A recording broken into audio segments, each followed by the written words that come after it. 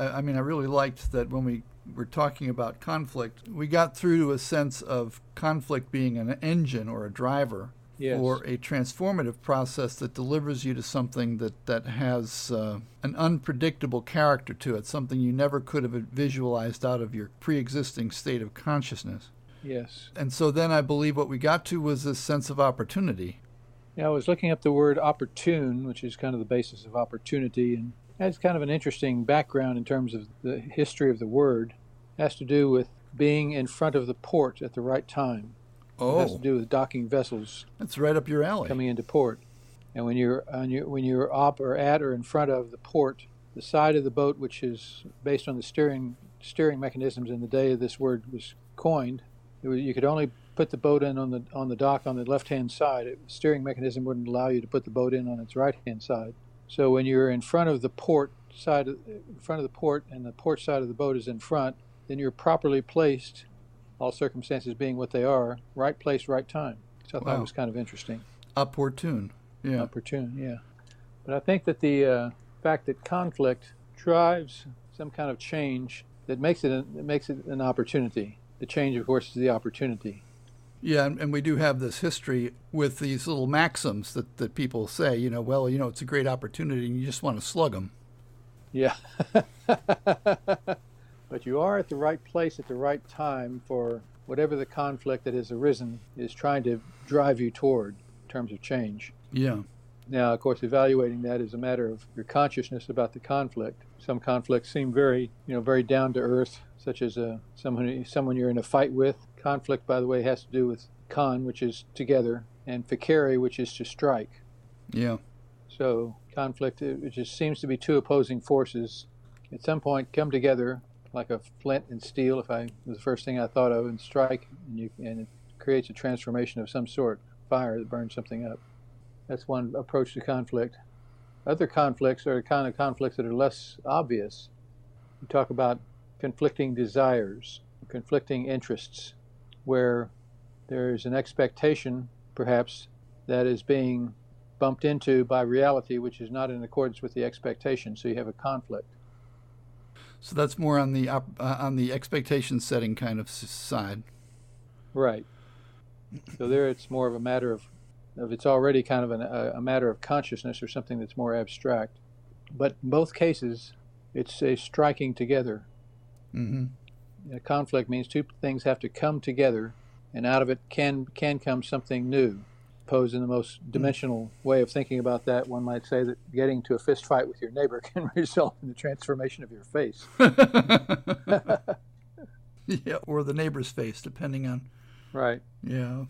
Or it's an opportunity to get around all of that by changing your viewpoint of what the issue is and who your neighbor really is. Yeah. In the case of a conflict where your expectations or your desired comfort or goodness in life is being challenged by circumstances, especially if there are circumstances where your expectation is not in accordance with what is scientifically so, or likely to be so, or reasonably so, then you have a striking together inside of yourself, in your consciousness, that has the opportunity for transformation, for better or for worse, for that matter. Uh-huh. Depends on whether you are drawn to decide by your construct field or your expectations as they pre-exist, or whether you're drawn by including the information that has come in from the outside that seems to be in conflict with that. There's that old story about the young boy talking with the old wise man who says that there are two wolves. One is full of joy and happiness and glee and is very wonderful to be around. The other one is evil, nasty, mean, and always a threat to anything of good order. And they're always in conflict with each other. And the young boy says, which one wins the conflict? And the old head of the tribe, I think, or the elder says to him, the one you feed. Ah, what a great story. Yeah. Give your energy to. Which one do you give your attention to?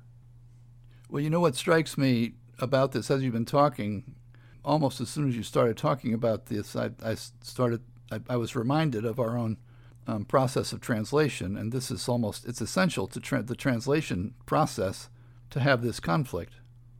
Yes. It's interesting that in setting up the first step of a translation, which is to sort of get ourselves on a principle that is inarguable, we are in effect arriving at a point where we can understand which essential wolf we are feeding. Yeah.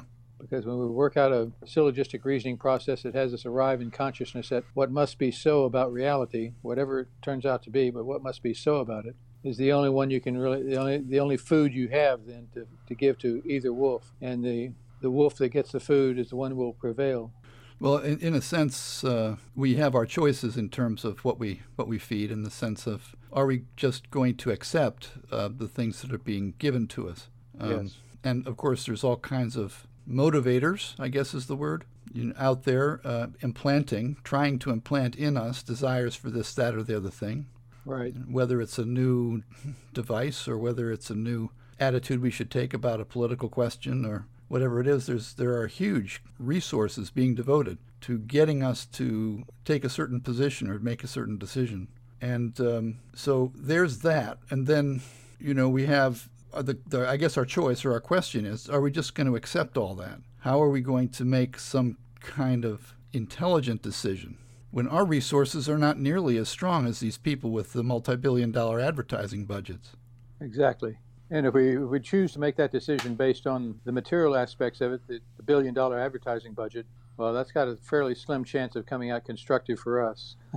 Yeah. At least in terms of coming up with something that represents an acceptable truth, as opposed to a perhaps swallowable but not really compatible opinion or attitude. And it's a conflict. The big conflict we're involved in is resolving that issue. Which wolf in us will we feed? If we think in terms of what these wolves really represent, of course, attitudes and preset ideas, then in consciousness, we have access to resources that are unlimited. Because in consciousnness, we're finally going to make the decision of what we accept. Right. And if we establish in consciousness what must be the nature of what we accept, what is going to be truth to us, and I know this is not, it's easier said than done, because, as a translator yourself, that it's all the way through the process that is translating to see the truth of a situation. It takes a real effort and awareness to keep yourself on the track. Well, innumerable ways that you're drawn off your line of reasoning by small things, emotional things, or again, attitudes we've lived with all our lives and don't even know we're harboring. Right. But in consciousness, nonetheless, there's an unlimited resource that is available, because creativity knows no bounds, and creativity is an aspect of consciousness long before it's an aspect of something produced and sitting on the table. So anyway, the back and forth that happens in conflict, this is where I think we're talking about what happens in terms of like opportunity being a possibility here. Right. If we look at the conflict not in terms of something from the outside, but as something that's unfolding in our own consciousness, yeah, then I think I'm repeating you here, but that's where we gain the power of what we're going to pay our attention to and which of these wolves are we going to feed. Yes. And that is what we're going to experience out of this one way or the other, whether it's in the face of a $1 billion advertising budget or a multi-billion-dollar political campaign or a multi-billion-dollar effort by Madison Avenue to sell us something. Mm-hmm. Where we're going to find our ability to deal with it is in our consciousness. I think that's one of the things that's happened with this pandemic is that people have been pushed back on themselves and have begun to see that their value equations have been constructed by the kind of world we're living in. Uh-huh. And so, because they've been shut up, they haven't necessarily stopped looking at their devices, but I think even that gets really old after a while. I think you're right. That certainly has for me. Yeah. So having a different sense of values then. Yeah, and what will resonate in terms of something that's valuable? What resonates as value inside of you changes in that situation after a period of time. Because you're basically, as you said, pushed back on yourself so that you're saying, okay, what is valuable here? I've looked at this for a while, now I'm tired of that. I've looked at this for a while, and I've looked at this for a while. And then there are those things that have come through for some of those people, and some of it may have been the possibility that I can do this comes through, and that brings a value. Yeah. That sort of thing, as opposed to just, here's an input, but it grows stale or doesn't remain satisfactory for very long. Uh-huh. But when it becomes an opportunity, when people stumble upon the fact that they can create something new in their lives, maybe using all the elements that were always there, but the fact that they just didn't see them the same way before when they were just inputs. but rather they can see an opportunity to be creative with their life. It's not about money at that point, and it's not about just inputs. It's about a value that rings as true inside of us, like our own value, at a different level, at a very spiritual level, if you will. So that can come out of the conflict. Admittedly, this conflict has been ongoing for all of us now for several months and looks to be far from over. So there's this ongoing understanding more about what's really valuable to us and how we can creatively bring it into play, whether it's a new way of starting a business, a new way of running a business, a new way of feeding yourself or feeding yourself and others. I mean, the stories abound of people coming up with creative ways to have meaningful value come to them and go out from them to others without involving money as such. Yeah. Yeah, as the marker, as the standard. Well, I can definitely see how the back and forth that happens in a translation where we have kind of the two wolves facing off.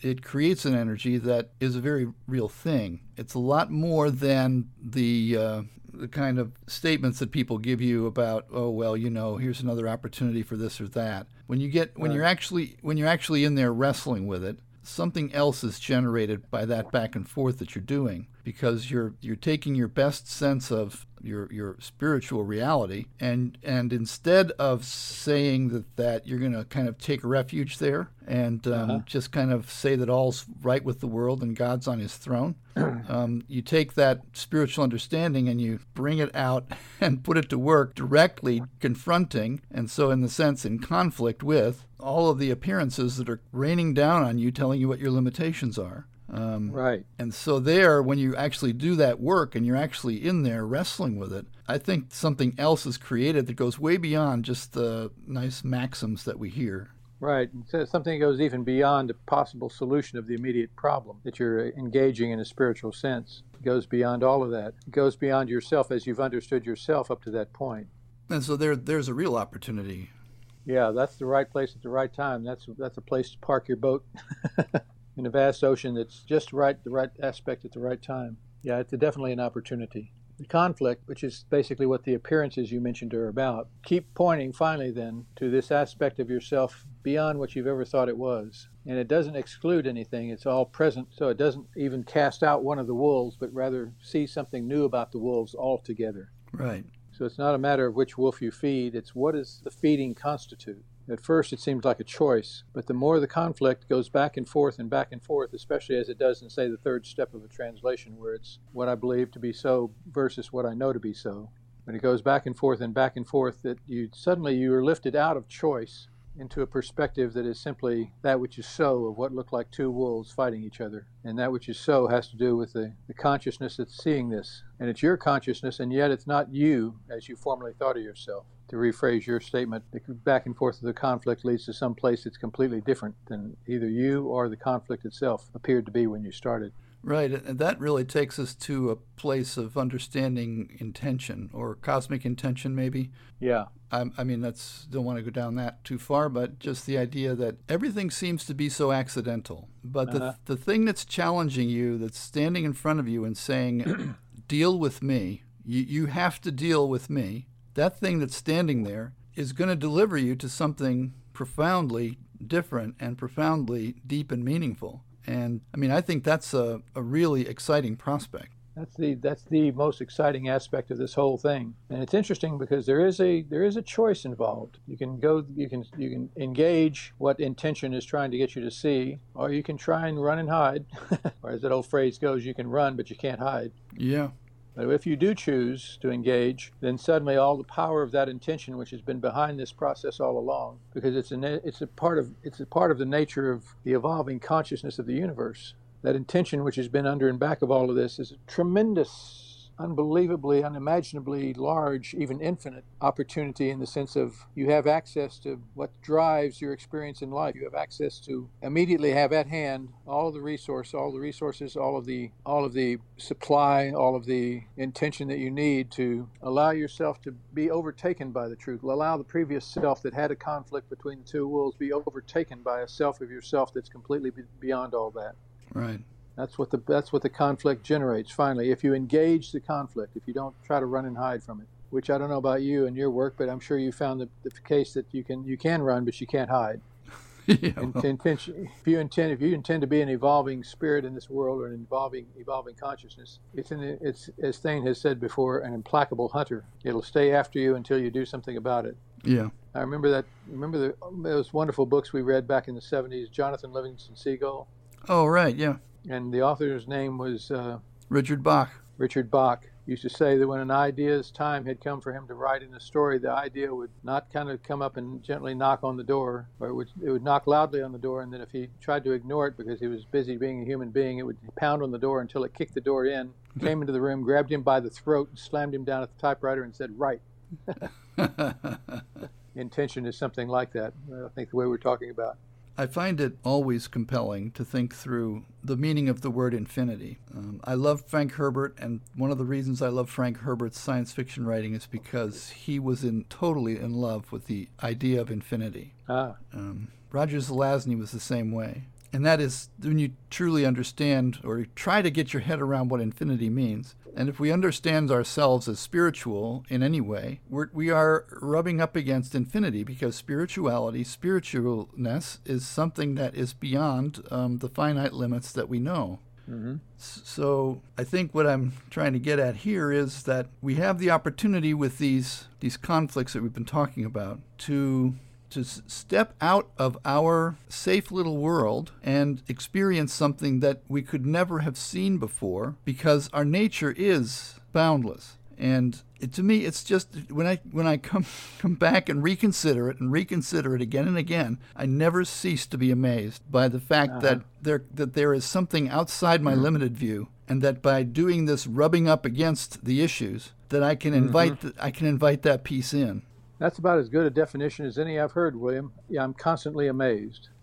I'm constantly amazed. I've never come to the end of amazement. Yeah. And I think there have been amazing things that have come out of, and certainly more could come out of, this obvious set of conflicts we're in the midst of right now that seem to be so disrupting, seem to be so conflicting. It's certainly been conflicting to the way of life we've operated under before, in terms of the way we've thought about life. What is important? What is the value of living? What are our goals? We're in the middle of a huge conflict involving all of that. And it's certainly equally huge possibility for new amazement. Yes. We haven't experienced before. Absolutely.